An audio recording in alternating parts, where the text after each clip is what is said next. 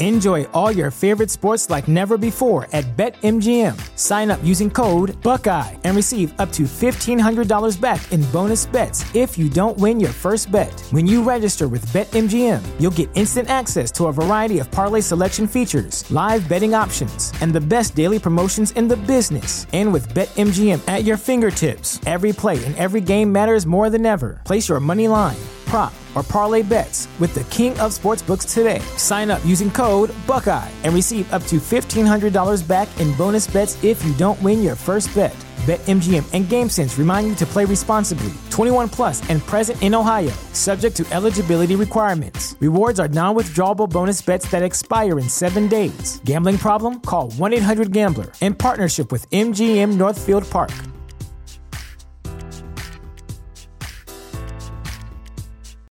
Without the ones like you, who work tirelessly to keep things running, everything would suddenly stop. Hospitals, factories, schools, and power plants, they all depend on you. No matter the weather, emergency, or time of day, you're the ones who get it done. At Grainger, we're here for you with professional-grade industrial supplies. Count on real-time product availability and fast delivery. Call, click Grainger.com, or just stop by. Grainger, for the ones who get it done. You are listening to the Lucha Central Podcast Network. And now, Lucha Central Weekly.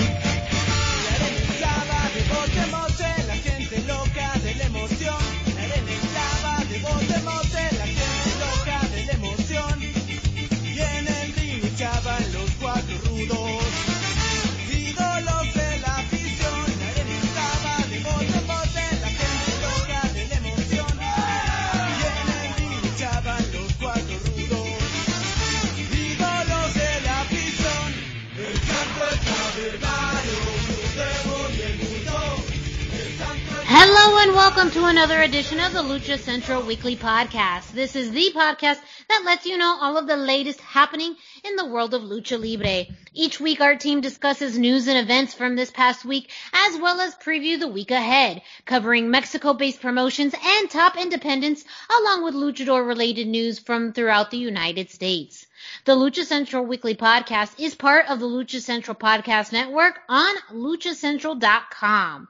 This podcast and others from the network are also available on all major podcast streaming platforms, including iTunes, Spotify, Google Play, iHeartRadio, Podbay, and Speaker. My name is Miranda Morales, and I'm one of the co-hosts of the Lucha Central Weekly Podcast, and it is my honor to bring in my two co-hosts. Introducing first, he is the dashing one, Mr. Dusty Murphy. Dusty, how are you today? I'm doing fantastic. How are you doing, Miranda? I am doing very well. We were talking earlier as we were, kind of preparing ourselves for the show. And yes, I mean, this is going to be a super, super packed show. AEW just brought it in this week. Oh, all my the gosh. things happened on Wednesday, so I know we're going to have a really jam-packed show. But we cannot do it without the third member of this team. And who are we talking about? Who? Who? Is that? It is the one and only Brendan Barr. That's who. Oh my gosh, it's me. I thought you were going to introduce Thigh Slaps. Surprise! It's the same person every week, same trio. It's the same three people. I mean, Thigh Slaps are looking for work right now, so. Oh, yes. Well, just to make that little about to be dated reference. Don't remind me how old I am. I do want to give a quick shout out to any new listeners that we are getting through thechairshot.com. The Lucha Central Weekly Podcast is now being distributed through thechairshot.com. It is your place for wrestling news, analysis, and opinions, as well as sports entertainment and sports entertainment. So last week was the first week that we had the Lucha Central Weekly Podcast as part of the Chairshot Radio Network, and now we are at week 2. We've already had some great listeners from thechairshot.com, so thank you so much. So this is going to be dually distributed through luchacentral.com and thechairshot.com. So welcome if you are a new listener. Thank you so much for listening. We hope you enjoy this show. Again, I mean, this show is all about Lucha Libre. We will cover everything from what's happening in Mexico and Mexico-based promotions. We're going to talk about WWE, AEW, NXT, MLW, and more. So make sure you stay tuned to that. Dusty, Brendan, anything for our new listeners? If we got some new listeners coming in, anything you'd like to say to them? Just that we really appreciate having them here. You know, the audience is what makes us what we are, so feel free to get in touch. We give out our social media at the end. We'd love to hear what you think or anything you loved or didn't love, or, you know, we'd love to know. Well, and I do the Indie Roundup, so in the same vein, we give out our socials, and if you are a wrestler, a promoter, or just a really rabid fan, and you really want us to look at your indie shows, please send them to us, and we will take a look at them and talk about them on the air as best we can. Well, for those of you who are existing listeners as well, thank you so much for your continued listenership. If that's the proper word. If it is, or it is now, that's an executive order. It's done deal. Yes, it's a done deal. So as you know, how we always start off our shows is the road back to shows with Brendan. Well, hello. So Mexico City is still orange. That's it. That's the headline. We're just going to stick with that. The plans are being made. AAA has announced plans. CMLL has announced plans. Other promotions are kind of hinting that they're going to do things. Shows should be happening again. Don't know how I feel about that, so I'm just going to move on to the next story. So because we do this show weekly, shortly after we finished recording the last show, Cibernetico had gone on to social media and announced that he had tested positive for COVID-19. I was not expecting such a rapid turnaround on this, but just recently someone from his social media posted that he is doing much better and is expected to make a full recovery. So there we go. Cibernetico already, by the time this new cycle hit us, already doing well. And of course now that means who knows. But and then road back to shows, we like to talk about shows that are coming up. So Gali is going to be doing a show in Berwyn, Illinois in Illinois. I am American. I know how to say that word. Illinois. Berwyn, Illinois on 320. The poster right now has Mr. Iguana, Mil Muertes, Gringo Loco, Taurus. So it looks like it's going to be a fairly stacked show. The last time they had a show with a lot of these lucha talents, they paired them up with local luchadors. So you got a lot of good exposure for both sides of the program. And generally it went well. They have made no statements on their COVID preparation, however, so we will see if I talk about it in the Indie Roundup. We'll get to that in the Indie Roundup. And then a Blue Demon update. Now, normally my Blue Demon updates are fun. They're talking about him running for mayor or him doing Disney Plus television, but unfortunately a woman, Monaco Carrillo, who has identified herself as the wife of Blue Demon Jr., says that he's been abusive and has repeatedly threatened her life. She's said this on a show called Chisma No Like. I know very little about the show, so I don't know if that has any sort of bearing on her statements, but I mean, as of right now, we just kind of have to go with this. Carrillo says she's coming forward to protect herself and her daughters, but believes it's ridiculous to see Demon running for mayor given how he treats women and how he only cares about himself. And then Blue Demon has made no statement to rebut these charges. So, an unfortunate story. The timing on it is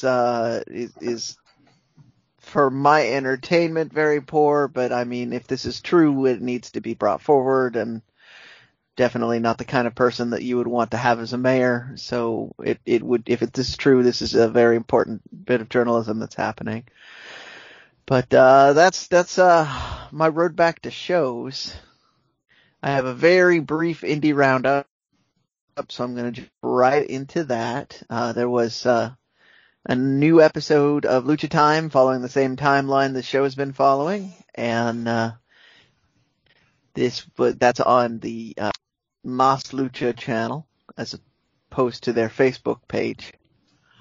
But so they had a couple of undercard matches, but they had a follow-up to a match we've already talked about before, where Hijo de Dos Caras and a few other people sort of turned heel and started attacking the mainstays of the promotion. And it looks like what's happening is they're turning it into more of an invasion angle.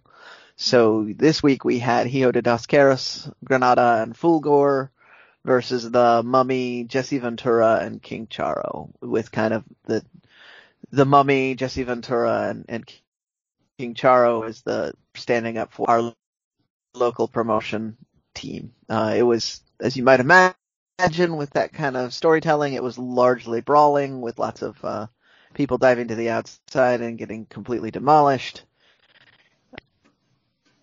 Lots of interesting back and forth. The end of the match does have the referee having been partially taken out, and then a low blow happens, and the bad guys win. So not the best ending if you are Team Lucha Time, but you know it's wrestling. That just makes it more sweet when the good guys do win. Also interesting was the Mummy has returned with kind of a hypnotic angle where he at one point seemed to do comedy entrancement during the show. So I don't know how I feel about that. As it was pointed out to me today, some people might view taste as kind of bad. But I thought it was an interesting and fun take, but it's a little bit uneven in a show like Lucha Time, where it's largely about ways to get brawling going on or to get over the top lucha moves. So kind of a weird spot, but I didn't hate it. And that's what I've got for my indie roundup. Thank you. And Brendan starts off all of our shows with the road back to shows and the indie roundup, letting you know, the news that you need to know around Mexico, news that affects independent promotions and large promotions, and of course, the latest on luchadors. Up next, we have Lucha Central with Denise Salcedo. Enjoy all your favorite sports like never before at BetMGM. Sign up using code Buckeye and receive up to $1,500 back in bonus bets if you don't win your first bet. When you register with BetMGM, you'll get instant access to a variety of parlay selection features, live betting options, and the best daily promotions in the business. And with BetMGM at your fingertips, every play and every game matters more than ever. Place your money line, prop, or parlay bets with the king of sportsbooks today. Sign up using code Buckeye and receive up to $1,500 back in bonus bets if you don't win your first bet. BetMGM and GameSense remind you to play responsibly. 21 plus and present in Ohio, subject to eligibility requirements. Rewards are non-withdrawable bonus bets that expire in 7 days. Gambling problem? Call 1-800-GAMBLER. In partnership with MGM Northfield Park.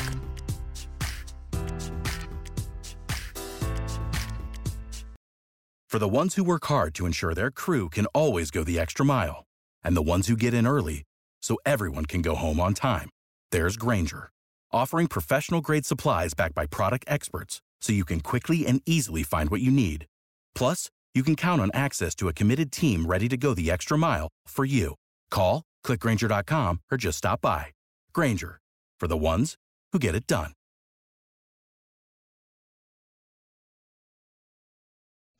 Why should you visit TheChairShot.com? TheChairShot.com is your home for hard-hitting reviews, news, opinion, and analysis with attitude. Why? Because you're smarter than the average fan. TheChairShot.com. Always use your head. Hey everyone, it's Denise Salcedo here in Lucha Central with a reminder of where and when to catch all of the great network content this week. Get the full lineup and listen to all of our shows in the podcast network section of luchacentral.com. On Tuesdays, Math, Mats, and Mayhem takes you inside the world of Lucha Underground as they take you weekly through the series with the benefit of hindsight and the benefit of special guests from the groundbreaking series. Check out the premiere video stream every Tuesday at 2 p.m. Pacific, 5 p.m. Eastern on the Lucha Central YouTube channel and at luchacentral.com. Then listen to it on your favorite podcast platform every Wednesday. Tuesday nights live, it's Wrestle Boss, where Fabi Chulo talks MMA and pro wrestling with special guests and listener call-ins. Visit WrestleBossLive.com Tuesday nights at 7 p.m. Pacific to listen live or call in with questions or download the show on podcast platforms on Wednesdays. Wednesday nights live on Facebook, it's Spanish show La Mesa de los Márgaros, giving you both the news and the chisme from around the lucha world. Special guests and a whole lot of fun make it one of the most talked about shows in Mexico. Thursdays, it's Straight Out of the Bodega with Papo Esco and PWR promoter Gabriel Ramirez as they have guests from throughout the wrestling world pull up to give an inside look into their careers. From indie standouts to television superstars, each week brings a new name and perspective. On Friday, it's your double dose of Lucha Central Weekly podcast, one in English y el otro en español. Lucha Central Weekly is where you'll find all the top stories of the week, both inside and out of the ring from Mexico and anywhere luchadores are in action across the globe. Be sure to subscribe and follow all your favorite Lucha Central Network series on your favorite podcast platforms, either by their own series name or subscribe to the Lucha Central Podcast Network show pages to get all of the shows in one easy feed. And please consider giving a rating to help more fans find the shows that you love. For now, this is Denise Salcedo signing off from Lucha Central Central. Have a great week. Lucha-Masks.com by Pro Wrestling Revolution, bringing you, in partnership with Mask Republic, the Lucha Brothers, as well as Japanese legend Ultimo Dragon. Go to lucha-masks.com and fight Lucha Strong with masks from your favorite Lucha legends and Pro Wrestling Revolution luchadores. Stay safe in style and represent your favorite luchador. Get yours now at lucha-masks.com, powered by Pro Wrestling Revolution.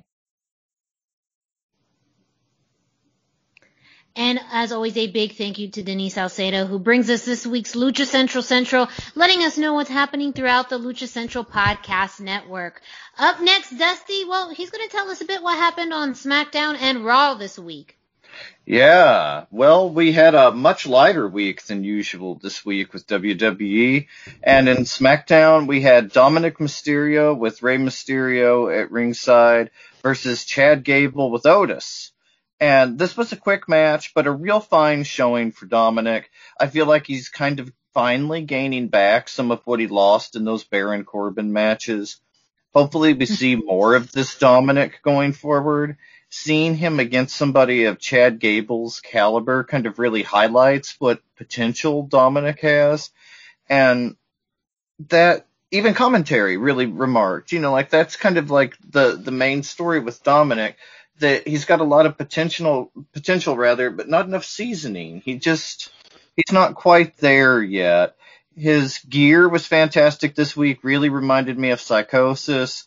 Everything he's doing is a step in the right direction. He's firing on all cylinders, but like I mentioned and commentary mentioned, he's just lacking that certain undefinable element that, maybe it's just a little bit of experience. Hopefully we'll see it. But that was our only Lucha news in WWE this week. So it was a very light week. So I heard an adjacent story, and this gave me a little bit of optimism. There has been some allusions that Chad Gable's contract might be up in about 2 months. Which generally when people are leaving and they're not planning on staying, they tend to lose a lot. And since Chad Gable's in the program. That's very fair, but also they may drag him in at the last minute. They may, they're going to work till the 11th hour to try and keep him, so. I'm just being optimistic. But yes. Yes. He's like an excellent musician in a bar band. Like he's way better than the rest of those guys, and he can't be all he can be there. But at the same time, I'm afraid he may feel loyal to him, and that may be all he is a really excellent guy and an okay band. Like that's kind of Gable's role right now. You know what I mean? Like that's kind of his spot. And he is he's an Olympian. He's so much better than what WWE gives him. But at the same time, like, sometimes it's easier to get that money and not have to work as hard for it.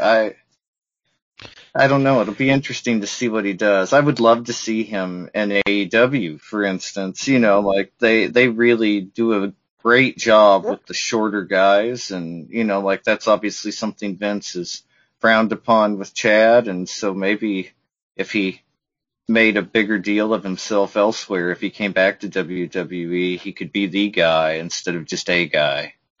Yeah. It's so bizarre to me that that's really the thing that holds so many of these guys back, that they're just not tall enough. Yeah, it's so weird to me. You have a guy who can go like Chad Gable and, I don't know, he doesn't look good on TV, and like Rey Mysterio and Eddie Guerrero had to fight for the spots they had. And Absolutely. And that's the entertainment in sports entertainment. It is, you have to look at it too from, almost that Hollywood perspective, and even though Hollywood is diversifying, that, they're a television product. So absolutely, I think that is something that they do consider when they are putting people on TV or looking to put people on TV. But again, where's the sports part? He is a pure athlete, and he is actually very charismatic, and he is. He's got a great look. He has a great look. So there's a lot more to it than height, but it's that seems to be the one factor that's holding him back, because he's had decent mic skills. He made Shorty G work for me, even though it was I hated the Shorty G. He's got a good look. He's got a good style. Yeah, but when he's on the mic working it, he was great at it. So, he did a great job with it. It's just, I don't know. So it's exciting. It really seems to come down to his height is the one thing holding him back in the WWE. So hopefully he will find greener pastures if he really is about to let his contract expire. But in the meantime, he can make Dominic look great. That's where this all. Absolutely. And we still have people like Andrade and Aleister Black that aren't being used for whatever reason. Yeah. So, Chad Gable leaving could open up a spot for somebody like that on a higher profile level, and it would be really exciting. Yep, there's always that too. Okay. Well, that's this week in Raw and SmackDown, as Dusty noted, a pretty light load. On the other opposite end of that spectrum, we have AEW, who did all of the things this weekend, from Saturday Night Dark to Revolution to this week's Dynamite. So, Dusty, I'm going to let you take it away, because we got a lot to cover. Oh my gosh, so much to cover. Exactly like Miranda said, for everything that WWE didn't do, AEW did, sometimes twice. So we got a lot of ground to cover. First up, we had Saturday Dark, the special Free Revolution edition. We had Penta El Zero M defeating Azriel. We had Angel Fashion and Fuego del Sol losing to Team Taz. Jack Evans defeating Jake St. Patrick. And then we had Thunder Rosa versus Tesha Price. Rosa was fantastic in this match. Early on, she was just like an octopus. She manhandled and manipulated Tesha like a cat playing with its prey. Anything Tesha had, Rosa had an answer for it, and usually a way to force Tesha to the mat and stretch her out before she finally got the win with the sit-out spike pile driver. It was amazing. This Rosa is all business, and I love it. She's not here for the title. She's not here to play Britt Baker's game. She's here to win.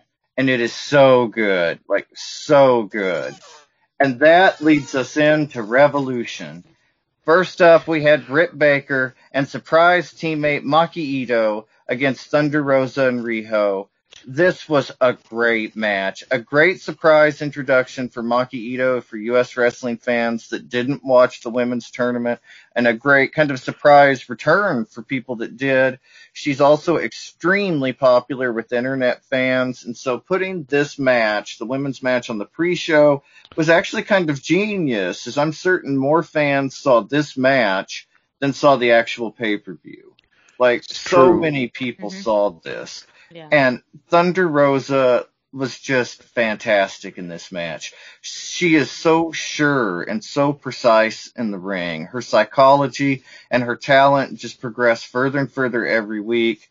However, that was not enough to combat Reba's crutch, and Britt Baker got the pin on Rosa. Later on in the show, after the women's title match, Britt Baker and Nyla Rose ran in on Ryo Mizunami and Hikaru Shida, and Thunder Rosa proved she was tougher than 4 women at once because she sent them all packing just by running out to the ring. It was badass. Like, loved it.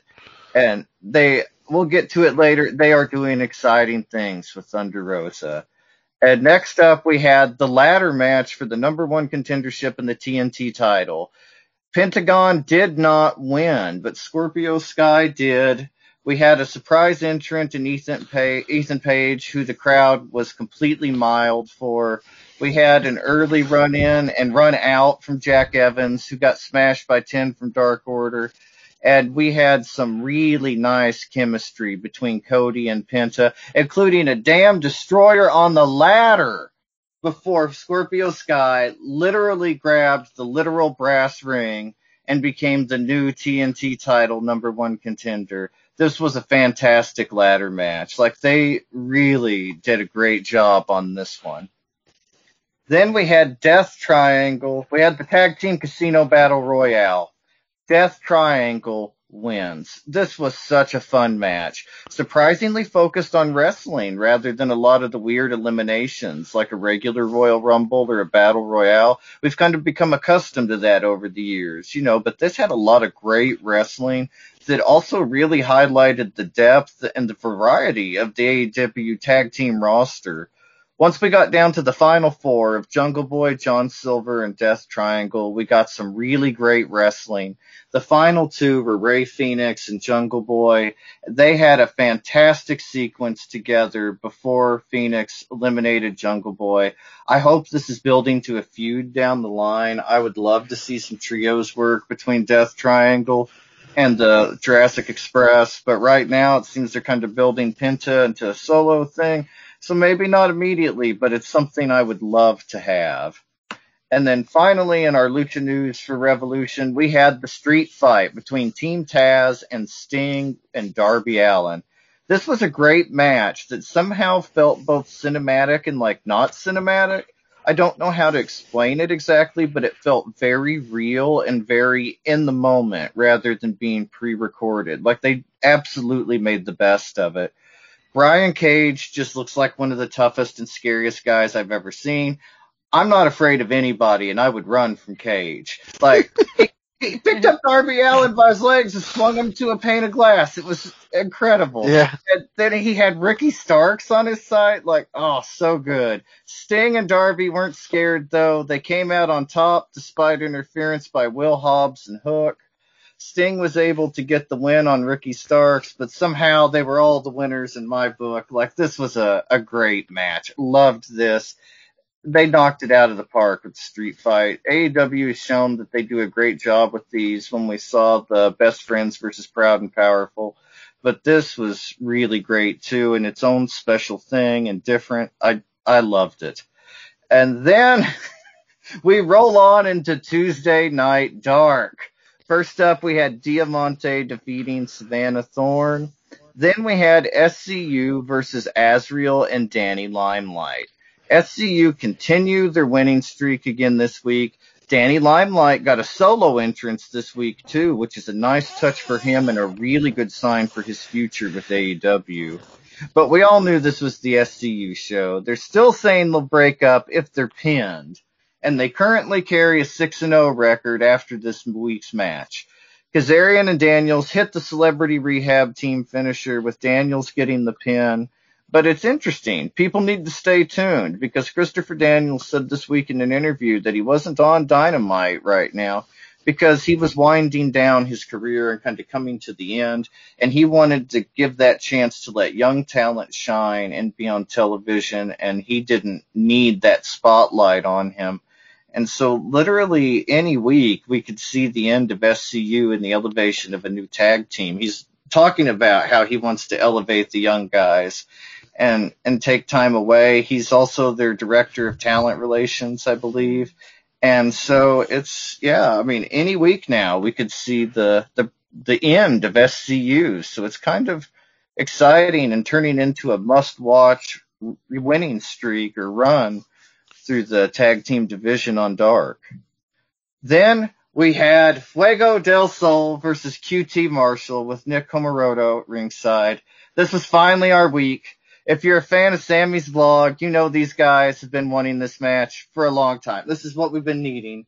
And this was the finest form we have ever seen from Fuego del Sol. He was motivated. He wrestled like a man on a mission, and his mission was to hit the tornado DDT. He called for it 3 different times before he was able to lock in the DDT from the top rope. And when he finally hit it, the torque was so strong that he threw QT Marshall clear out of the ring and wasn't able to capitalize on the pin. However, when he was trying to force QT back in the ring, QT was able to use the time to rest up and plot, and after tripping up on the top rope heading for a second tornado DDT, QT was able to sidestep Fuego and turn it into a diamond cutter, hitting another diamond cutter and snatching the victory from Fuego's very hands. It was deeply sad, but the tornado DDT was a thing of beauty. I hope we get to see it connect again. It'll be interesting. We're kind of seeing QT Marshall separating a little bit, I think, from the Nightmare family. So maybe we'll see, a little more of this pairing too. It's surprisingly great. Like, Fuego didn't get his win this week. I don't know when Fuego's going to get his win, but at least we got to see the tornado DDT, and it was a thing of beauty. And in the main event of Dark, we had Sonny Kiss and Joey Janela losing to Santana and Ortiz. And that leads us finally to Wednesday Night Dynamite. So much AEW this week. First up, we had Rey Fenix versus Matt Jackson. This was a really good match, but not a great match for me. It came off as a little rehearsed in that Young Bucks way for me, but some of the spots were strong enough, most of the spots were strong enough that you didn't notice or mind. If you love Destroyers, you need to see this match. Like, it was so fun. This is exactly the match you'd expect when you hear Rey Fenix and Matt Jackson are facing each other. Highly enjoyable. They were so evenly matched throughout the matchup, clear up until the end when Phoenix was able to reverse Matt's tombstone into his own tombstone and pick up the win. And now Rey Fenix has solo wins over both Matt and Nick Jackson, a rare distinction for tag team wrestlers, especially Phoenix in a tag team as well. Nice that he's got those 2 wins. And then, if you wondered what his brother Penta was doing Wednesday, well, I got the news. Cody was in a squash match, and afterwards, Tony Schiavone comes out to do a quick interview. He asks Cody about the shoulder, how he's feeling, and then Penta jumps up and interrupts from the Spanish announcing desk. He tells Cody to shut up. He gets Alex Abrahantes to do a little translating for him. Penta says that he's 1,000 times better than Cody, and that if Cody is the Prince of Pro Wrestling, then Penta is the Lord of Lucha Libre. Then he cuts what I believe to be his first English language promo ever on television, and he says, "Let me speak your language, American Nightmare." And, so cool. He's wearing a maroon suit with the mask, gold mask. He looked like $1 million. He asks if Cody's serious. He tells him at Revolution he lost. He said Cody was lucky he didn't focus on the arm any more than he did, or Cody wouldn't be able to pick up his new daughter. And then Cody loses his damn mind, rushes Penta over this, and he has to be held back by all 700 plus people in the Nightmare family. It just goes insane. It was chaos. It really was. People in the stands coming through. Yes, it was one of those. It was amazing. And if you've got to see it, because Penta is truly the coolest wrestler in the world right now.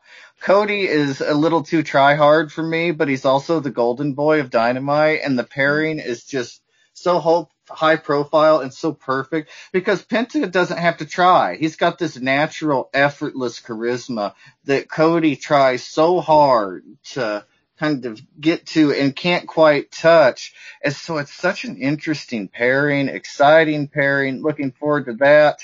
And then our final match of the night, before we get to our AEW discussion, was Thunder Rosa, Hikaru Shida, and Ryo Mizunami against Britt Baker, Nyla Rose, and Maki Ito. Thunder Rosa continued her badass streak when the faces ran in at the beginning of the match during Maki Ito's entrance, which she performed in total. She never stopped singing. She did her entire song. And then when she was done, she hit Shida in the forehead with her microphone, and it was on. Like, it was fantastic. So ridiculous. So fun. This was a great match. It did not go long enough for my tastes. However, what we didn't know at the time we were seeing it was this was largely to whet our appetite for next week. Before I get ahead of myself, though, this was really a showing for Thunder Rosa. Our first chance to see her tonight was against Nyla Rose, who used Vicky to her advantage before Maki Ito tagged in and worked over her neck. Then we finally get Britt Baker and Thunder Rosa in the ring. After working Rosa over in the corner and some group spots, we saw Rosa do an amazing Cancun tornado dive from the top turnbuckle onto the group of wrestlers. And then she had a spot with Maki Ito involving Maki hitting a swinging DDT from the top rope. It was incredible. But Rosa perseveres as she gets the pin on Maki Ito. I believe it was a Thunder Driver for the pin. And after the match, Britt Baker ran in again, used Reba's crutch again, and was able to hit the lockjaw on Rosa and walked out with her team to boos from the crowd. This was very exciting. I love the match. They perfectly, like, the drama and the emotion in it was great, the psychology. And then it builds up to the announcement that next week, on March the 17th, St. Patrick's Day Slam, Britt Baker and Thunder Rosa are the first ever AEW women's main event. And that's on an episode when we have Cody versus Penta. Like, this is incredible. Such a high profile placement for the women.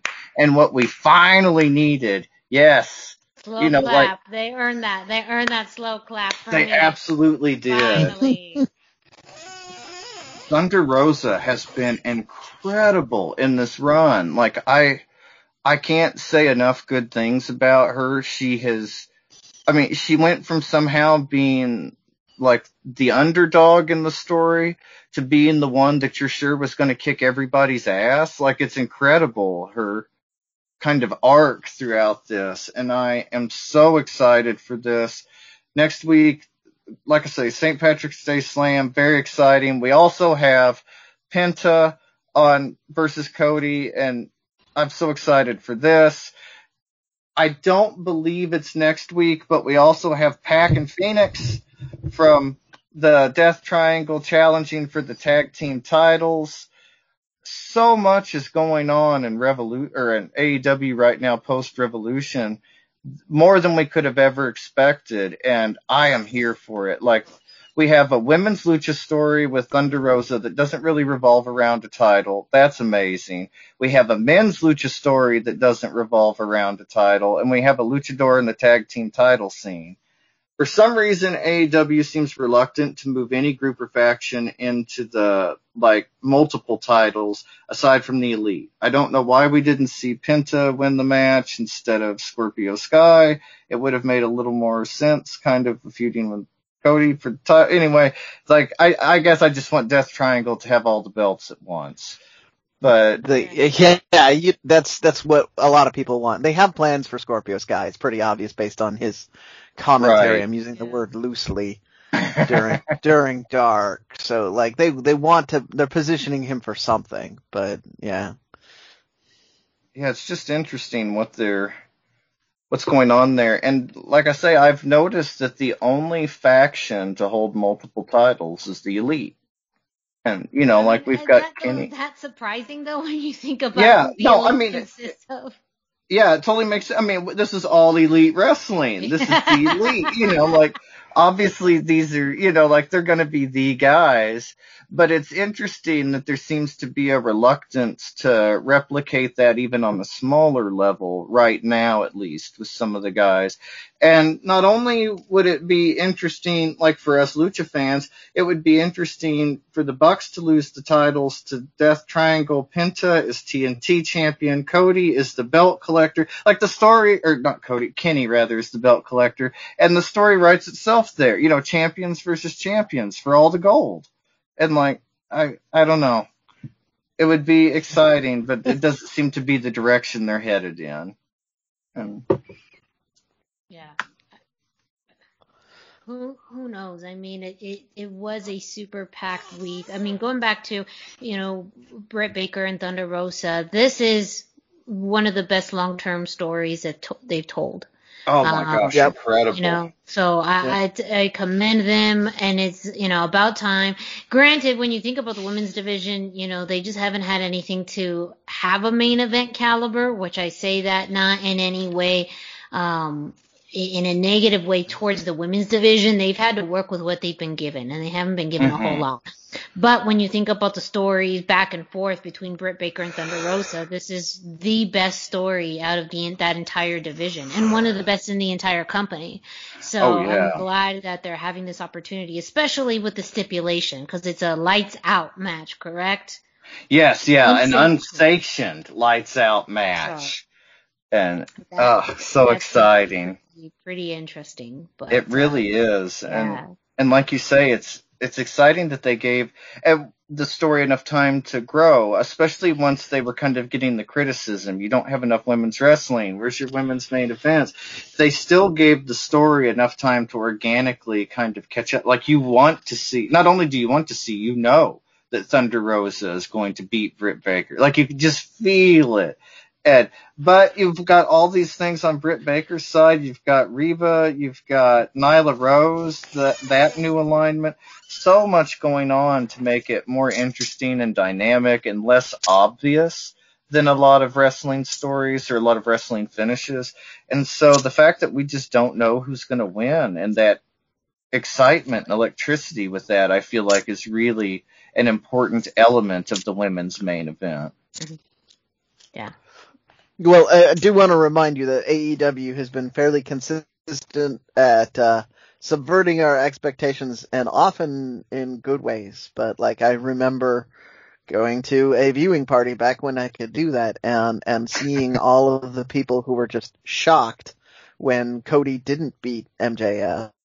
Yes. So like, it may feel like Thunder Rosa's going to win, but just be ready that anything could happen. It just may mean that Thunder Rosa comes out looking very awesome at the end of all of whatever they decide to do. But it's one of the things I've been consistently happy with, is their subversions of wrestling storylines. When they go right, they go really right. Yes. Oh, they do an excellent job of both kind of meeting your expectations for what's going to happen, but also surprising you and giving you something different.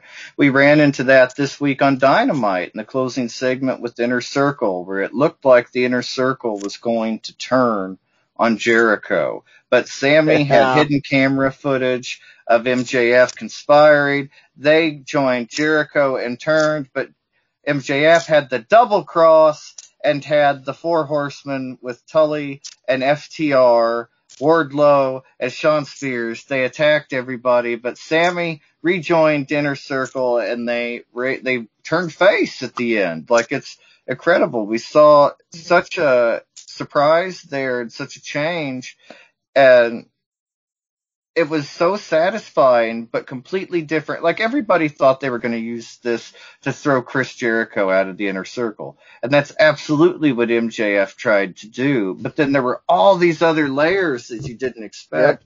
Yep. Including building a second faction that looked like it was not related at all until suddenly it was. I mean, so good. And the way everything is lining and layering, AEW is where it's at right now for American television. AEW is a program with wrestling on television. WWE is a television program with wrestling on it. Like, it's just different. And it is. We're seeing it more than ever now. I feel like the WWE product is so sterilized and homogenized, and it's the same every week. It's like McDonald's. No matter what you get with where you are, when you watch WWE, you know what you're going to get. You know, no matter who they announce, you know how things are roughly going to go. But AEW, on the other hand, has an element of unpredictability, electricity, it's surprise. It's just so different, so much more exciting. And their multinationality is a huge part of this in a way that WWE has always refused to kind of embrace. And so it's exciting on that level too. We're just seeing things we don't normally get to see on TV. We're seeing the type of wrestlers we don't normally get to see on TV. And it's making AEW one of the most dynamic and exciting wrestling products in the world right now because of it. Agreed. Absolutely agreed. Well, the results for all of the AEW shows that happened over this past week are available on LuchaCentral.com, as well as the results for both Raw and SmackDown. You can find those on LuchaCentral.com. Also, what happened this week, Major League Wrestling MLW had some very fantastic Lucha Libre matches and an interesting development at the end of the show. First off, we kicked off with a rematch, Gino Medina versus Gringo Loco. These two men faced each other 2 weeks ago on Fusion, and both of them wanted this rematch. And so this was really, really entertaining to watch, especially because, you know, for anyone, I was not as familiar with Gringo Loco as some other fans. So seeing how well he moves in the ring, as for someone of his size, he can really fly in the air. Gino Medina is just fantastic. He has both the high flyer status, but also the technical capability and a bit of that hard-hitting style as well. So some highlights for me was, Gringo Loco with a beautiful sunset flip dive outside off the top rope, to outside of the ring. We also had, Gino Medina attempt a Spanish fly, couldn't get it, but then Gringo Loco himself later on was able to execute that Spanish fly. An awesome moonsault, by Gringo Loco from the top rope, to Gino Medina. But ultimately Gino won this match with a big, kick to the back of Gringo Loco for the win. So he now has 2 wins over Gringo Loco, and at the end of his match, he did call out Richard Holiday, which alludes back to a storyline from quite some time ago when Gino Medina was associated with the Dynasty. Now there's, the Dynasty will say they let Gino go. Gino says he left, but it still seems like there's some unfinished business. So he, put out there that he's interested in facing Richard Holiday. But a great way to start off Fusion. And I really like seeing both. I feel like, Gino Medina should get this momentum back to get some momentum throughout the roster. And Gringo Loco is just one of those hidden gems. You look at him and you have no idea what you're going to get in the ring. And when you do, it astonishes you. Yes. I enjoyed that they went out of their way to add more authentic story to this too, because they added the layer where Gino Medina his dad was part of the faction Los Gringos Loco. And that was, so he viewed Gringo Loco as a bit of a pretender. And a poser and calling back to some serious Lucha Libre history, which, interestingly enough, when Conan tried to represent that, he didn't seem to care. But when someone else he doesn't like is representing it, now it's his. So I like that it added a lot of dimension to his character. It added, extra emotional impact to the feud. Yes. It was very good stuff. Yeah. Yes, and I don't know if you notice, so when they do interviews or sometimes entrances, they'll have little tips or little fun facts. And I noticed one of the fun facts for Gino this week was that at age 6, he wrestled in his first match as a mini and wrestled with the minis. And that that just got a kind of a good laugh out of me, because I'm sure at 6 years old, what can you do? But the fact that, he was already wrestling within the that's minis, dedication. that is pretty cool. I told you before, these luchadors come out, they're doing shoulder rolls on their way out, they hit a Frankensteiner on the doctor. I mean, it's literally from the womb. And again, a second generation, which they continue to emphasize and push. Absolutely, so yeah. That's part of his story, and you're absolutely right, Brendan. This could have just been another kind of throwaway match, but I think the one thing that MLW consistently does well is they're able to tell stories from people who have either never wrestled before or if this is a continuing story, and they treat a lot of that with the same level of storytelling and ability to, show what the big picture is for both people in the ring. So, I absolutely love that. Another announcement that we had this week was Alicia Atout, announced that Lio Rush had put up an open contract or an open challenge contract to wrestle for the middleweight championship on Fusion. That contract was accepted, but we don't know by who yet. So we expect to have Lio Rush wrestle for the middleweight championship next week against a mystery competitor. So we will see that. No news as far as any updates to, if we're going to see him get another opportunity to face Laredo Kid for the AAA championship or middleweight championship. That seems to be pushed on the back burner for now, but we will see who Lio Rush faces next week. And then in the main event, we had Alexander Hammerstone, the national openweight champion, face LA Park. And this was, what was to be expected? First off, a huge set, I would say maybe not a huge styles clash because LA Park is a luchador, but also LA Park, especially now, is more of a brawler luchador. So you had like these two just massive men in the ring. You had some of what the expected shenanigans with the La Familia Park, where LA Park was able to distract the referee, and both his sons and Selena were able to, attack Alexander Hammerstone and cause some damage to him while the referee was distracted.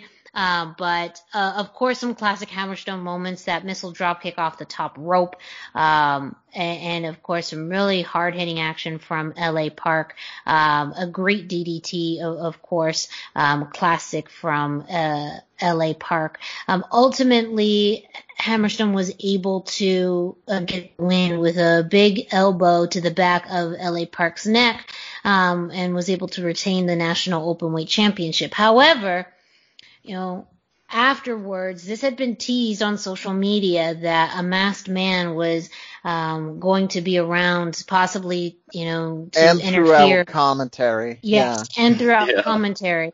Now, they had alluded maybe it was Das Kruger, because that is someone who is masked and has had some beef with Hammerstone. This is what I was thinking when they announced this.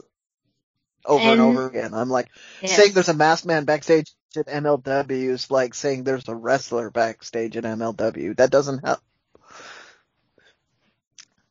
And then Lucha Blog had stated or had alluded to maybe it was going to be someone like Aerostar, who would possibly be that. But ultimately, we had to know what we know and go with what we've already seen, and that was Mil Muertes. He was the one who showed up afterwards and attacked Hammerstone and ended up taking the National Openweight Championship belt and gave it to Selena at the end of the show. So Alexander Hammerstone is still your Openweight champion. However, the belt is now in possession of Promociones Dorados / Azteca Underground / Selena de la Renta. So,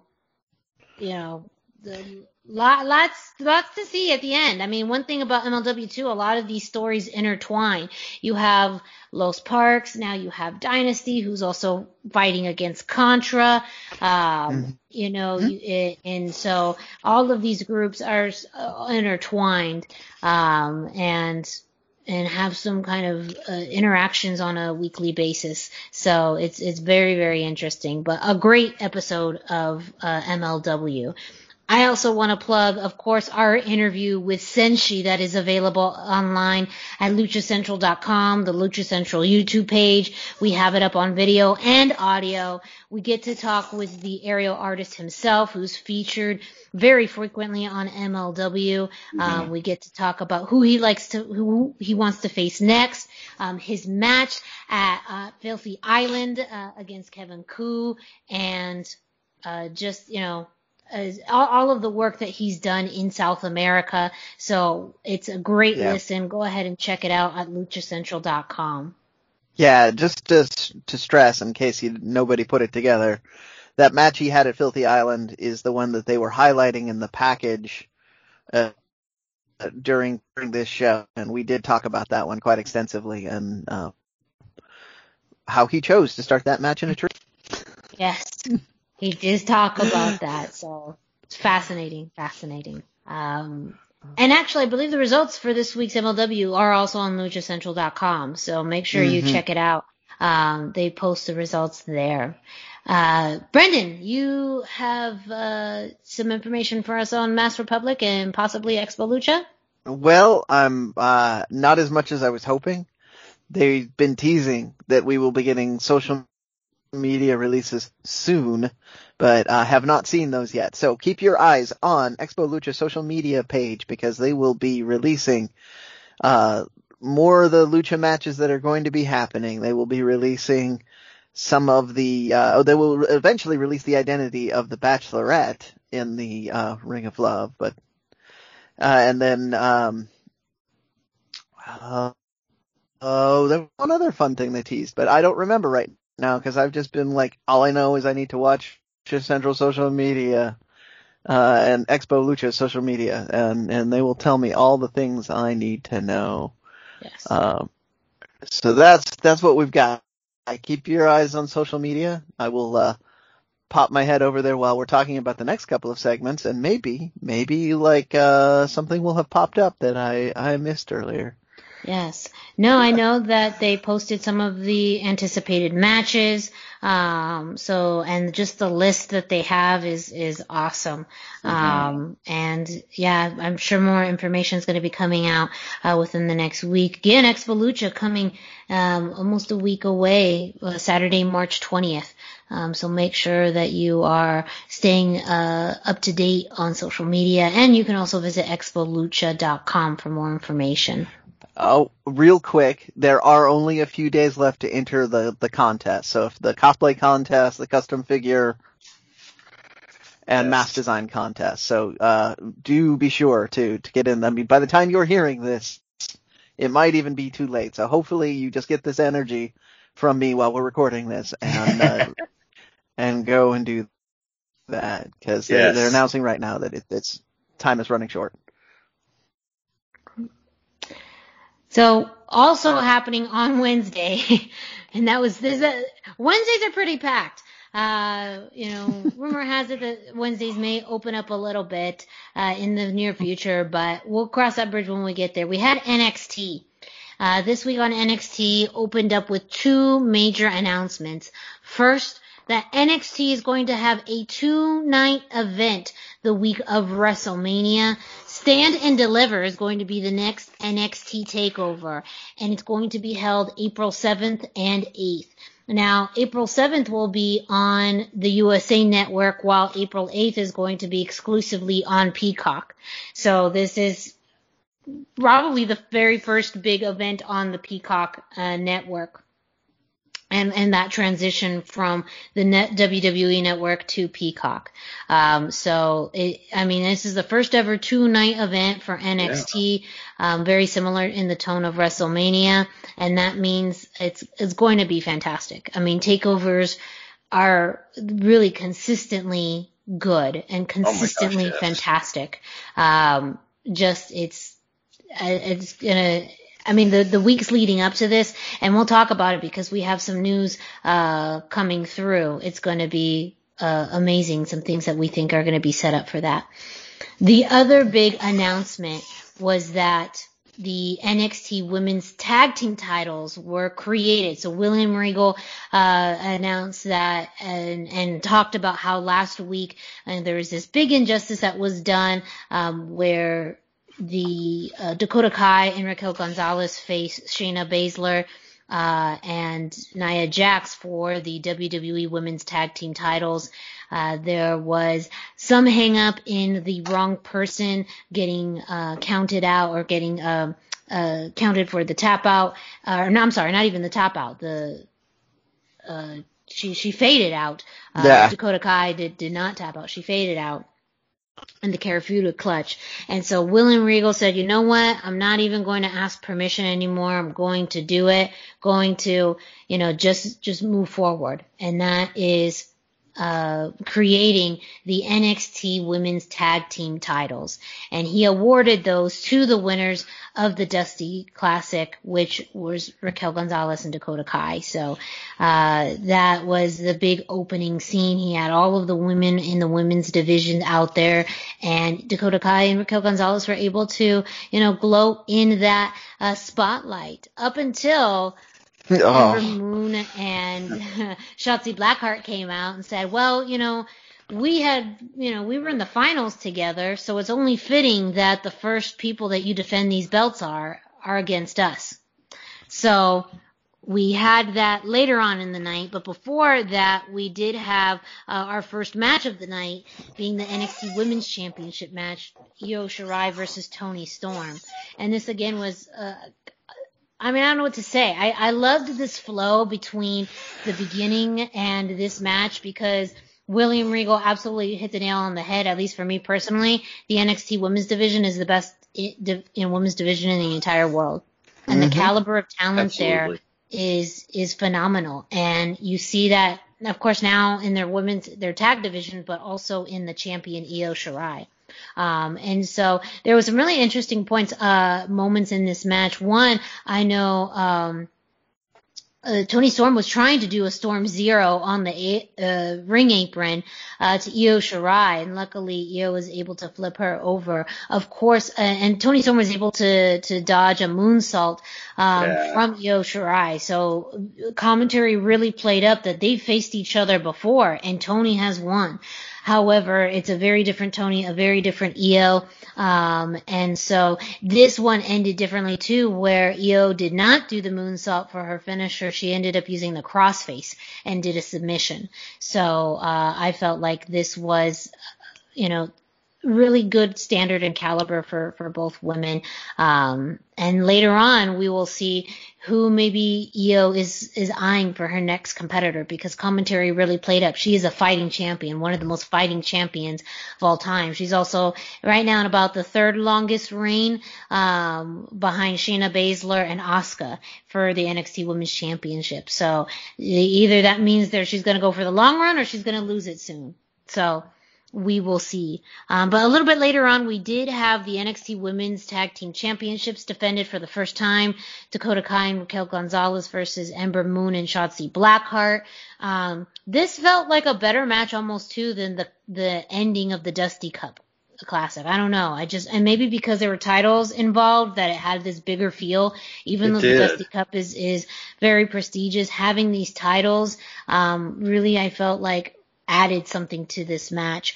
But unfortunately, Dakota Kai and Raquel Gonzalez also became the shortest reigning NXT Tag Team Champions, Women's Tag Team Champions, because Dakota Kai got rolled up by Ember Moon. I think it was by Shotzi.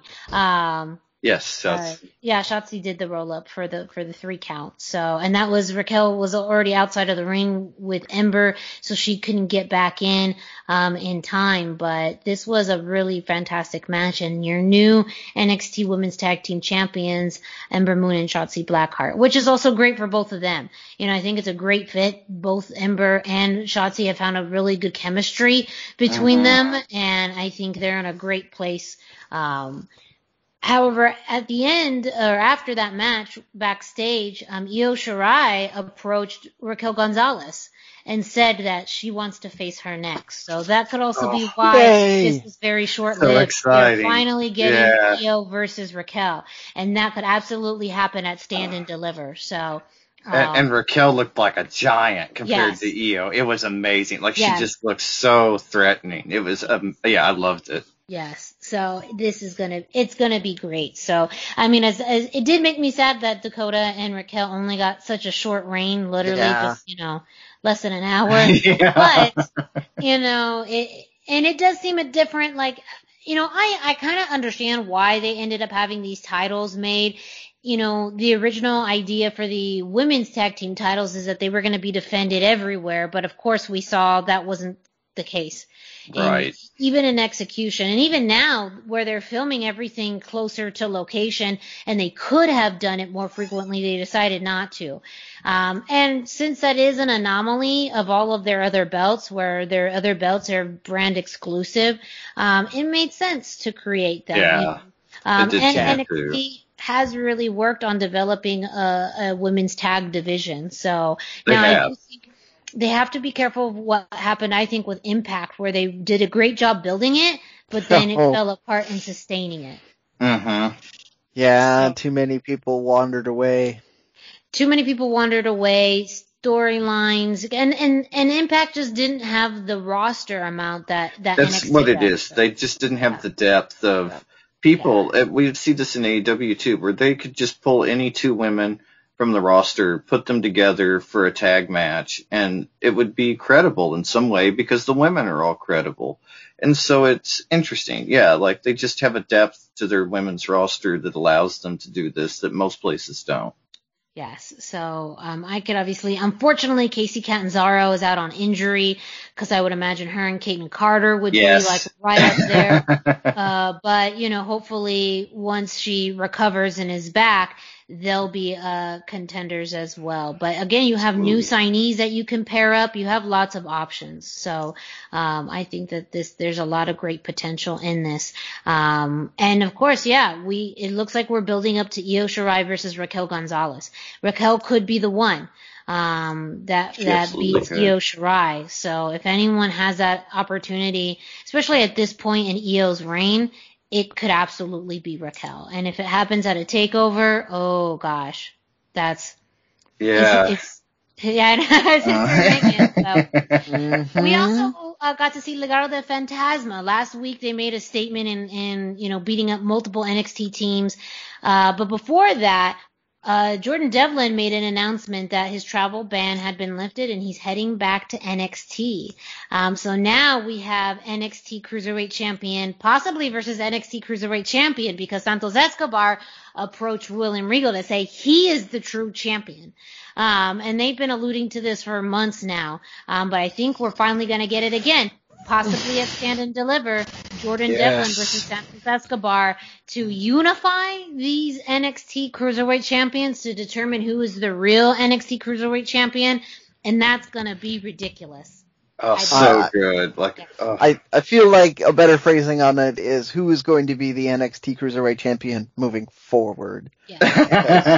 I mean, no, if you want to get into storyline, they both have legit. They do, it's very true. Devin never lost, and Fantasma, Santos Escobar, whatever you want to call him, he did all the work to get there, and he's been doing all the work since he got there. So, in MMA, particularly the UFC, when this sort of situation happens, it's always a unifying fight, but there's no question. There's no case of who's the real champion. We're just going to find out who will be the champion because they both were champs. And that's a rarity in wrestling. You're exactly right, Brendan, because we don't typically see that. This is a rarity in wrestling. But if it's going to work anywhere and fit well, it's going to be NXT. So very excited for that. We did have Legado del Fantasma versus the Grizzled Young Vets. They lost that match due to some interference, a distraction by MSK, who came out in spacesuits, pretty much pretending to be Breezango. And so Joaquin Wilde got rolled up for the pin. And then actually we then did get Fandango and Tyler Breeze out to knock out Legado del Fantasma. So, I mean, this seems to be setting up a very interesting mix in the NXT tag team division. You have Grizzled Young Vets, Breezango, Legado del Fantasma, MSK. Now, I believe Wesley is still out with a hand injury, so we won't see them in the ring for quite some time. But I'm so excited with the direction of the NXT tag division with all of these teams, especially Legado del Fantasma. They are proven to not just be, just these men of Santos Escobar. Joaquin Wilde and Raul Mendoza stand on their own as a tag team. Period. Yes, they do. So absolutely. I think it's going to be fantastic. Hopefully we get something. I could see like a 4-way match, a multi-man tag match. We haven't gotten something at that caliber for a while. And that's one of the things NXT has just been fantastic at. Like, I know AEW gets a lot of credit for their tag division, but NXT has had some of the, most historic tag team matches of all time. FTR would not be in AEW if it wasn't for their work in NXT. So let's 100%. Let's remember some of these things, people. The last thing I want to mention about NXT is the last moments of NXT. Main event, we had Finn Balor versus Adam Cole for the NXT. Was it for the NXT Championship? Yes, it was. Yes, it was. For a second, I second guessed myself. Finn Balor retained successfully, and in the last moments, we saw the directions that they're going to go into. Kyle O'Reilly showed back up and pretty much taunted Adam Cole. So it looks like we're going to get the payoff of kind of the destruction of the Undisputed Era between Kyle O'Reilly and Adam Cole. But we had this close-up of Finn Balor, and he was just staring out. And you can hear him say, "What took you so long?" And right behind him is Karrion Kross. And so it looks like we're finally going to get Karrion Kross versus Finn Balor for the NXT Championship. Again, that's a stand and deliver caliber match. Yes. And even just that saying, Finn knowing, like, what took you so long, with time being such a play of words for Karrion. Mm-hmm. That is so good. So good. I'm so excited for this match. I'm so excited for this build-up because Finn Balor will not be intimidated by anything that is thrown his way. Like, not by this idea of time, not the apocalypse, not anything, not by Scarlet, not by anything. Like, Finn Balor will be unfazed, and I don't know how Karrion is going to deal with that. But also, I think it's the same. Karrion will not be fazed by anything that Finn throws his way. No. So, there's some setup happening for, really we have less than a month until Stand and Deliver, and it looks like these are going to be the things. Those are my predictions as to what we're going to get in NXT. Yeah, very much seems like it, yeah. Well, up next, Dusty, why don't you go ahead and lead us into This Week in Lucha Libre History? Yeah, that's right. It's time for This Week in Lucha Libre History. Be sure to check in at luchacentral.com every single day for This Day in Lucha Libre History by Pep Carrera for information, birth dates, anniversaries, matches of the day, news, amazing videos, all about Lucha Libre. And that's at luchacentral.com, your centralized place for all things Lucha Libre. This week, I chose March the 10th, 2006, when my favorite AAA luchador of the 90s and noughties, Vampiro, won the 10th edition of the Lucha Libre AAA Rey de Reyes tournament after beating La Secta Cybernetica, consisting of Chessman, Cybernetico, and Muerte Cybernetica, Team TNA, consisting of Conan, R-Truth, and Samoa Joe, and Los Guapos, consisting of Scorpio Jr., Shocker, and Zambito, at the Convention Center in Ciudad Madero, Tamaulipas. This was a winner-take-all tournament similar to WWE's King of the Ring, type of tournament usually, but this year it consisted of teams, which was unusual, and it made some of the eliminations very confusing and kind of unclear who eliminated who and when people got eliminated. They were still hanging out at ringside the entire time. It was unusual, but I can tell you that in the end, Vampiro pinned Cybernetico, and he became the 2006 AAA Lucha Libre Rey de Reyes. Very exciting day for AAA. Very exciting day for Vampiro. What did you pick this week, Brendan? Well, so I waffled around. Can we, because we just all started laughing. And we just gotta address this for a second. Because also it was Brendan's smart idea, so give credit to Brendan. But for any of you who don't remember, Dusty and I did have the privilege of interviewing Vampiro last fall regarding his documentary, The Death and Life of Vampiro. And in that, Dusty asked him about his time in AAA, and Vampiro was like, "Nah, I never wrestled for AAA." And are you sure? Because not according to Wikipedia, videos online. Yeah, the video I had at home. Yeah,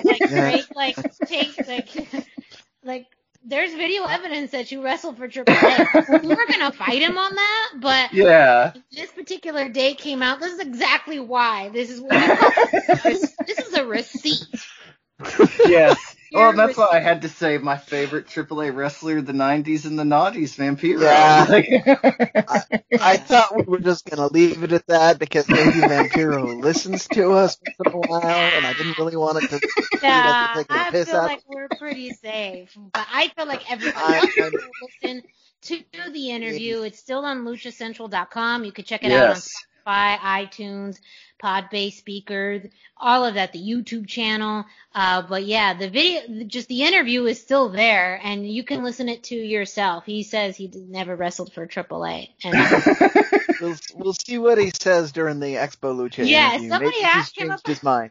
Maybe, maybe he remembers it now. I mean,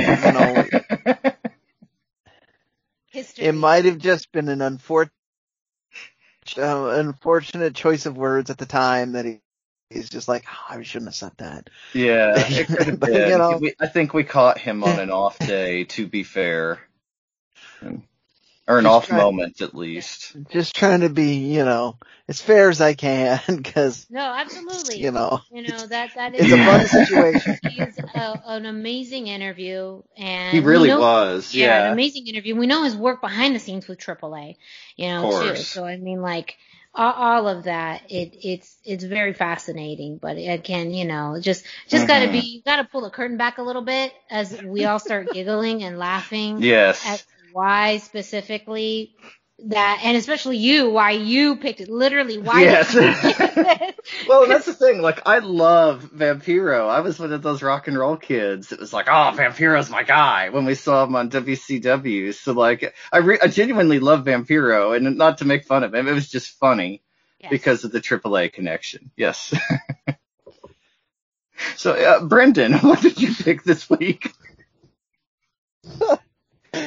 So I had picked something out, and I'm not going to go into a lot of detail, but it was a thing that I looked at the rest of the tone of the show. I'm like, this isn't going to fit.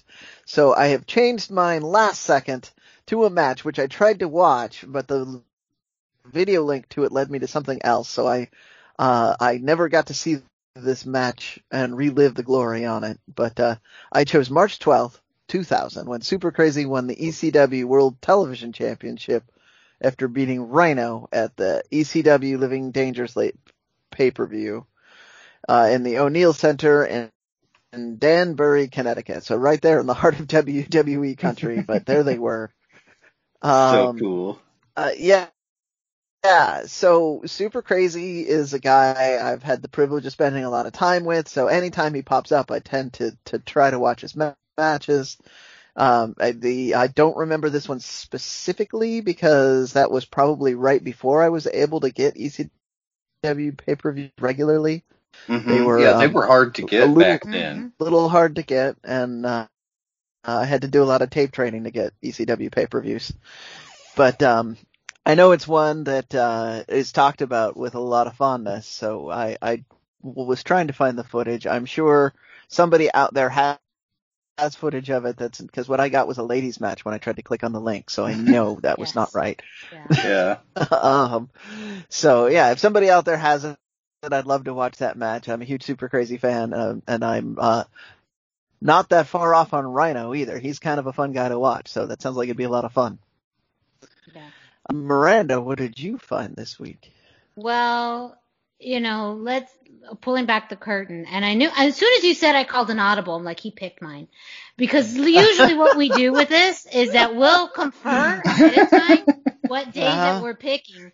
But we didn't do it this time. And of course, the one day that we don't do it is the same day that we both pick the same one. So I'm calling that audible. I know. There were so many matches, and of course Brendan picked the one that I wanted. I was looking at this is the one of all of these. That's exactly where my thought process was. Like, this is the least likely that Miranda's going to pick it. We all knew which one Esty was going to pick. That's the one I went straight for. So because this is an ECW pay-per-view, it is on the network. So I found it on the network. Oh, sure. Yes. Oh, very nice. Yeah. So that was very cool to watch because it was very storyline driven with, at this point they were on TNN. And so it was all about the network and Cyrus, who we, oh my gosh. He's on the Impact. Yeah, Don Callis. Don Callis. Don Callis, Cyrus played by Don Callis, and how Super Crazy was the champion of ECW. That's what the fans wanted. That's what, but Rhino was the network's choice, quote unquote. So that was very fun because then you had this throw into like, this is part of the finals of the TV title tournament that Rob Van Dam had to vacate when he broke his leg. And so, I mean, it was like a cluster at the end, but Super Crazy and his multiple moonsaults, that ending was just really, really great. So I enjoyed it, but it is on the WWE network. It is the main event, so you can go straight to it. It's awesome. But I'll throw out an audible as far as just another one for me. And I believe the link is up, but you can also watch this on the network. March 14, 2004, Eddie Guerrero retained the WWE Championship after beating Kurt Angle at WrestleMania 20. And so I believe this was his first big title defense after he won the title at No Way Out. And so, I know I've talked about this before on previous episodes, and I know I picked this as a, This Week in Lucha Libre moment because No Way Out was just such a big moment for Eddie in that match against Brock. And to continue with this, to have that. This also is the event where you had that big moment at the end with Eddie and Chris Benoit celebrating, cause he had just won. So having those two men who had their careers and their friendship tied together at the pinnacle, the peak of their careers, it's sad when you think about it now. It breaks your heart. But this was also, I think for a lot of fans, they thought Eddie's going to lose the belt. He just has it for now. He's going to lose it. Yeah, and when he didn't, I think it was a sense of validation and almost secure of like, okay, this feels. It's solidified. He was still in that weird spot where he wasn't a Vince guy. So him winning felt like to a lot of people, like this is just so that he can go in there and put it on somebody else so that those two didn't have to wrestle and they can save that match for later. Right. And so, people saw Kurt Angle, and Kurt Angle was really one of the top draws at the time. They're like, oh yeah, this is totally it. He's just going to drop it to Kurt Angle And I know I haven't seen the match in a while, but they're the two of the most talented, skilled wrestlers. Oh my gosh. Yeah. And that was like world. the height Especially of at the height. Exactly. Yeah. Exactly. So, not only is it just that moment as Eddie Guerrero fans, as many of us are, but, it's a WrestleMania moment. It was that solidifying of Eddie's reign, knowing that he wasn't just going to have that title for a short amount of time. And it's truly probably one of the more underrated WrestleMania matches, in recent memory. So, look, That's the beauty of these things, though. Yes, we may have picked the same day, but there's so many other days and moments in history. In this day in Lucha Libre history at luchacentral.com. And so some, again, could be receipts of what happened. Others are just really cool moments, and others are WrestleMania worthy moments. So make sure you go to luchacentral.com to check out this day in Lucha Libre history. But by the way, Brendan, can you let our listeners know what else they can find on luchacentral.com?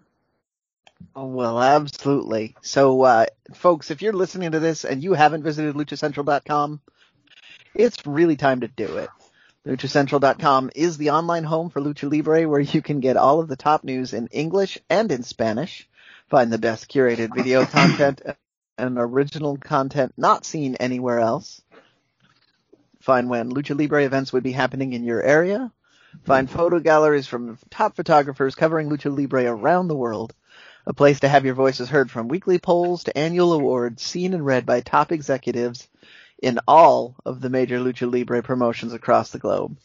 And on top of this, it's free. Like, you cannot beat that price, especially right now. Free is the best. Yeah, it's my favorite price. Free for free. Free for free. That's better than $4.99. That's better than $9.99. And I don't care how many flags you put on top of Titan Tower. Best. Absolutely. And that's luchacentral.com, your centralized place for all things Lucha Libre. Up next, Dusty, you have some AAA news to share. Yes, and more interesting developments surrounding the AAA Cruiserweight title. Laredo Kid seemingly accepted a challenge from both Aramis and Octagon Jr. and said that he will be letting AAA decide who the challenger shall be. But if it doesn't lead to a triple threat match, I don't even know what's going on in this world anymore. Like, that's the most obvious setup. So we've got that. And we've also received word that AAA will be hosting another Auto Lucha show on March the 20th at Auto Cinema Aire Libre in Coyoacán, which used to be a mall parking lot, but it's turned into a drive-in theater and a drive-in live entertainment venue with a platformed stage for like concerts and plays. So it kind of makes it a perfect fit for something like Auto Luchas. It may not be as elaborate as the previous AAA staging for Auto Luchas, but still it's supposed to be a pretty interesting arena. And they're trying to kind of hit unique and interesting spots with their no audience shows, and also with the Auto Lucha show. It's a very unique and interesting spot. So we'll see what happens with that. And finally, we have news from Lucha Blog this week that AAA and Lucha Libre Full Media Ventures, their lawsuit has finally entered into mediation, and they're trying to get things resolved. There has not been a resolution in the case as of recording time, but all signs are positive that a resolution could be very near. Mediation is honestly the best step towards getting some AAA Lucha Libre on our screens again in the U.S. And so I hope to have some more exciting news for everybody regarding these developments next week as well. Up next, we're talking a little bit of Impact Wrestling. They are going to have an Impact Plus exclusive event this Saturday, Sacrifice, and some Lucha Libre matches you should keep an eye out on. Decay will be facing Reno Scum. And also it was Black Taurus's birthday this week. So feliz cumpleaños a ti. And also they're gonna rip up Reno Scum. Like, that's just what's gonna happen. That's actually a matchup I'm really excited for. I think that's the good match. Yes. And I don't think it's gonna be as cut. No, we haven't seen Reno Scum in quite some time, but Decay is looking for a team to face, and Reno Scum answered the challenge. So I think it's going to be a great way to showcase, too, that partnership between Crazy Steve and Black Taurus. We also are going to have an X Division Championship match, TJP versus Ace Austin. And they are alluding to other challengers with TJP. Josh Alexander stepped up to TJP this week on Impact. I do love Ace Austin as X Division champion, though his reign's one of my favorite in modern history, so I would not be mad at another Ace Austin X Division run, but it does seem like they are going to keep that title on TJP for a little bit longer. I would love to see TJP versus Josh Alexander and Josh Alexander have a good run. Ooh, yeah. Ethan Page on AEW, that thing is still happening. So why don't you give Josh Alexander a good run with the X Division Championship? Yeah, that would be exciting and a nice way to introduce him, as to like not just a singles wrestler, but an important singles wrestler. Yes. Agreed. But Ace Austin and TJP, I think, is going to be a fantastic. Still exciting, yeah. Still a great match. But the big news that came out of this week's Impact and what we're going to see this Saturday at Sacrifice, which is going to have implications not only for Impact, but also AEW. Rich Swann and Moose will face each other in a title unification match. So Rich Swann is the current Impact World Champion. Impact has decided to reactivate the TNA Championship and has acknowledged Moose as the champion. So it is an active title again. These two men are going to face off, and the winner will unify these two titles. The winner of this match will also face Kenny Omega in a title versus title match at Rebellion next month. Oh, so exciting. So the prophecy that Kenny Omega and Don Callis has set out back in December about collecting all of the belts is one step closer. We may see that at Rebellion. And so, I have a feeling, though, whoever wins this match is going to lose to Kenny Omega in April. Yes, I agree. So who as far as I prefer, I would like to see Moose win. I would too. A competitive match between Moose and Kenny Omega, and hopefully that means we see Moose show up on AEW and build this up. Gosh, yeah, that'd be exciting. In some ways, it does seem like AEW is looking to have Christian Cage and Kenny Omega do a program for a little bit, but that is something they could do pretty short term and then still have enough time to build Kenny versus Moose. I would just love to see that. But yeah, so not only are we going to see a unification match between the TNA and Impact championships, but then after that, we're going to have a title versus title match at Rebellion, and possibly Kenny Omega collect, I guess at this point would be his third title, outside of, the AEW World Championship and the AAA Mega Campeón.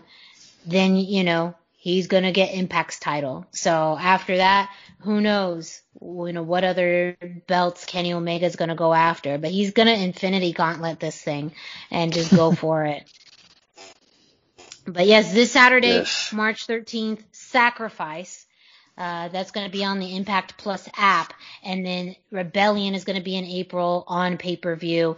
I know hopefully we see a great build-up to it, but, we still continue to see the commercials with Tony Khan and Tony Schiavone on AEW. Hopefully, too, this means if we're going to have, a longer relationship with them, at least through Rebellion, maybe we see some crossover again in another division. Not having high hopes, but I'm going to constantly keep crossing my fingers that we continue to see some additional crossover between AEW and Impact Wrestling. Things that aren't total disappointments in my life. Ring of Honor. Brendan. Let him know. Okay, so what happened this week on Ring of Honor? This week's Ring of Honor episode was a little less lucha-centric, but still drove some of the story forward. You had a Pure Rules match with Josh Woods and Dalton Castle. So those of you that are like me and enjoy the kind of storytelling that Pure does, where it kind of crosses over with that old school lucha style, it's worth checking out. Then you had a Four Corners match to determine who the next contender for the belt was going to be. And I predicted right away when I heard the four names which one it was going to be. Let's see if you guys can guess. Jay Lethal, Jay Briscoe, EC3, Matt Taven. The answer was Jay Lethal. Jay Lethal came out on top on this. He said repeatedly in interviews that the foundation needs to get Goldberg so that they can purify the championships. And generally they seem to still be on this collision course with LFI. So having Jay Lethal win that kind of sets that up. They didn't directly allude to it this week, but since that's a match they're doing some build to, that may be things that come to play. So yeah, that was this week's episode. However, on Facebook, we got a Dragon Lee match where Dragon Lee retained the TV championship against Brian Johnson, which they've now released on YouTube, so you can go watch it. It's a fun match. And then probably by the time you can hear our voices saying this, there will be a Bandito versus Tracy Williams versus LSG match that is also scheduled to go up on the ROH YouTube channel. So, lots and lots of lucha-centric action that is happening on ROH's YouTube this week. But probably next week and the week after, we'll start seeing more of the lucha on television again. We'll see more LFI, more Mexa Squad.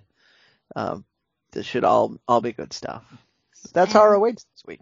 I was going to say, just earlier they announced Tracy Williams versus Dragon Lee for the World Television Championship for the anniversary show. Oh, yeah. So that is going to be happening on pay-per-view March 26th. Yeah, well, and so you can expect that we will get more big match announcements that we will be covering here, because they will be covering, like I said, Mexa Squad and LFI, and they've got a working relationship with other companies, so there's a very decent chance we'll see a very lucha heavy series of matches on that paper. Also, they just also announced this week on television we're going to have Flamita versus Flip Gordon. So I just big fan of both. I Flip is somebody who constantly I'm astonished by his work, and his level of athleticism. I think him versus a lucha style is going to be something that he can adapt to super, super quick. And so I feel like that's just going to create stupid good chemistry in the ring. I hope so. Yeah. So, I mean, Ring of Honor, good for you. Good for you. They are. You all got fire. this. You are, oh man. I ain't worried about you, Ring of Honor. I ain't worried about you. I mean, gosh. Yes. Good for you. So exciting. What they do weekly on television and what they're building up to for the anniversary show. Good stuff. Yeah.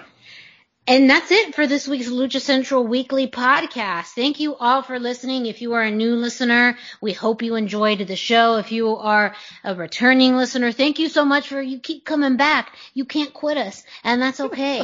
We still love you. We'll make sure we keep giving you all of the Lucha Libre that you need to know in Mexico and around the world, including the North American promotions. Make sure to go to luchacentral.com, your centralized place for all things Lucha Libre. You can go check out Lucha Central on social media as well, at Lucha Central on Facebook and Instagram, and at Twitter on Lucha Central, or on Twitter at LuchaCentral.com. I apologize. On YouTube, of course, which you can get to at Lucha Central. The YouTube page has tons of great matches and interviews, including our interview with Senshi. You can find that on the Lucha Central YouTube page. Of course, too, as well, some of the matches from this day in Lucha Libre history. While you're at it, go ahead and follow us on social media. Dusty, can you let our listeners know where they can find you? Yes, I am on Facebook at facebook.com/Dusty Murphy, and I am on Instagram at Dusty Murphy. And Brendan, where can our listeners find you? I am 321 T-shirt guy. That's the numbers 321. T-shirt guy is all spelled out. I am available on Facebook, Instagram, and most importantly, I'm all over the Twitters. Yes. And me, Miranda Morales, You can find me on Facebook and Instagram at the hashtag Miranda, hashtag spelled out. As Brendan mentioned earlier in the show, if you are an independent wrestler, independent promotion, reach out to him so you can possibly be featured on a future edition, a future segment of the Indie Roundup. We'd love to highlight independent promotions as well here in the United States. So reach out to Brendan Barr at 321 T-Shirt Guy if you would like to have a match or a promotion featured in an upcoming edition. Now, I do have to preface, this is Brendan's segment and his choice, so he's very much will decide the criteria. If you are running an unsafe show, if you're not following COVID, protection measures with social distancing guidelines, you are not going to be featured. Just putting that out there now. And it is at Brendan's total discretion. The flip side of that, if you tell me all of the safety procedures you are taking, I am going to feature that as part of the show too, and yes, tell you how great you are for doing that. So yes. So just putting it out there, be like, my thing wasn't mentioned. Well, look, this is Brendan's dictatorship when it comes to that segment. Brendan is the authority figure on that. We could bring the information to him, but it is, it is his choice based off of the criteria that he sets, and very open about, as to what he features. But he's absolutely right. If you are taking these measures and if you're running safe shows, that is also going to be a plug that you'll get from Brendan for free.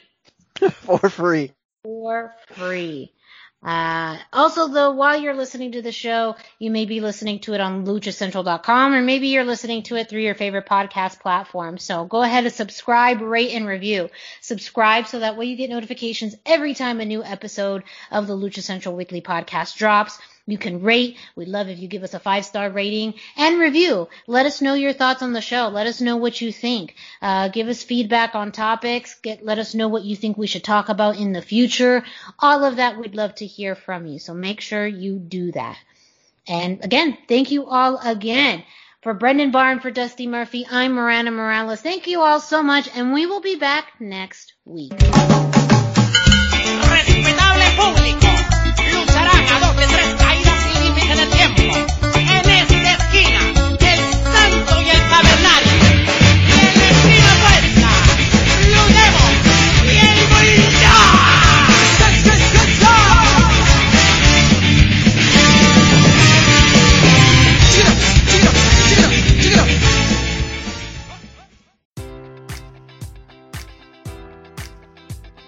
Enjoy all your favorite sports like never before at BetMGM. Sign up using code Buckeye and receive up to $1,500 back in bonus bets if you don't win your first bet. When you register with BetMGM, you'll get instant access to a variety of parlay selection features, live betting options, and the best daily promotions in the business. And with BetMGM at your fingertips, every play and every game matters more than ever. Place your money line, prop, or parlay bets with the king of sportsbooks today. Sign up using code Buckeye and receive up to $1,500 back in bonus bets if you don't win your first bet.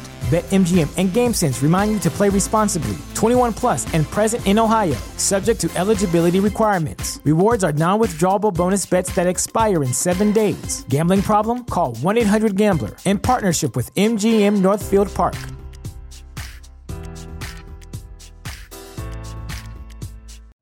You know how to book flights and hotels. All you're missing is a tool to plan the travel experiences you'll have once you arrive. That's why you need Viator. Book guided tours, activities, excursions, and more in one place to make your trip truly unforgettable. Viator has over 300,000 travel experiences to choose from. Everything from simple tours to extreme adventures and all the niche, interesting stuff in between. So you can plan something that everyone you're traveling with will enjoy. Real traveler reviews give the inside scoop from people who've already been on the experiences you're considering. So you can plan with confidence. Free cancellation helps you plan for the unexpected. And 24/7 customer support means you can travel worry-free. Download the Viator app now and use code Viator10 for 10% off your first booking in the app. Find travel experiences for you. Do more with Viator.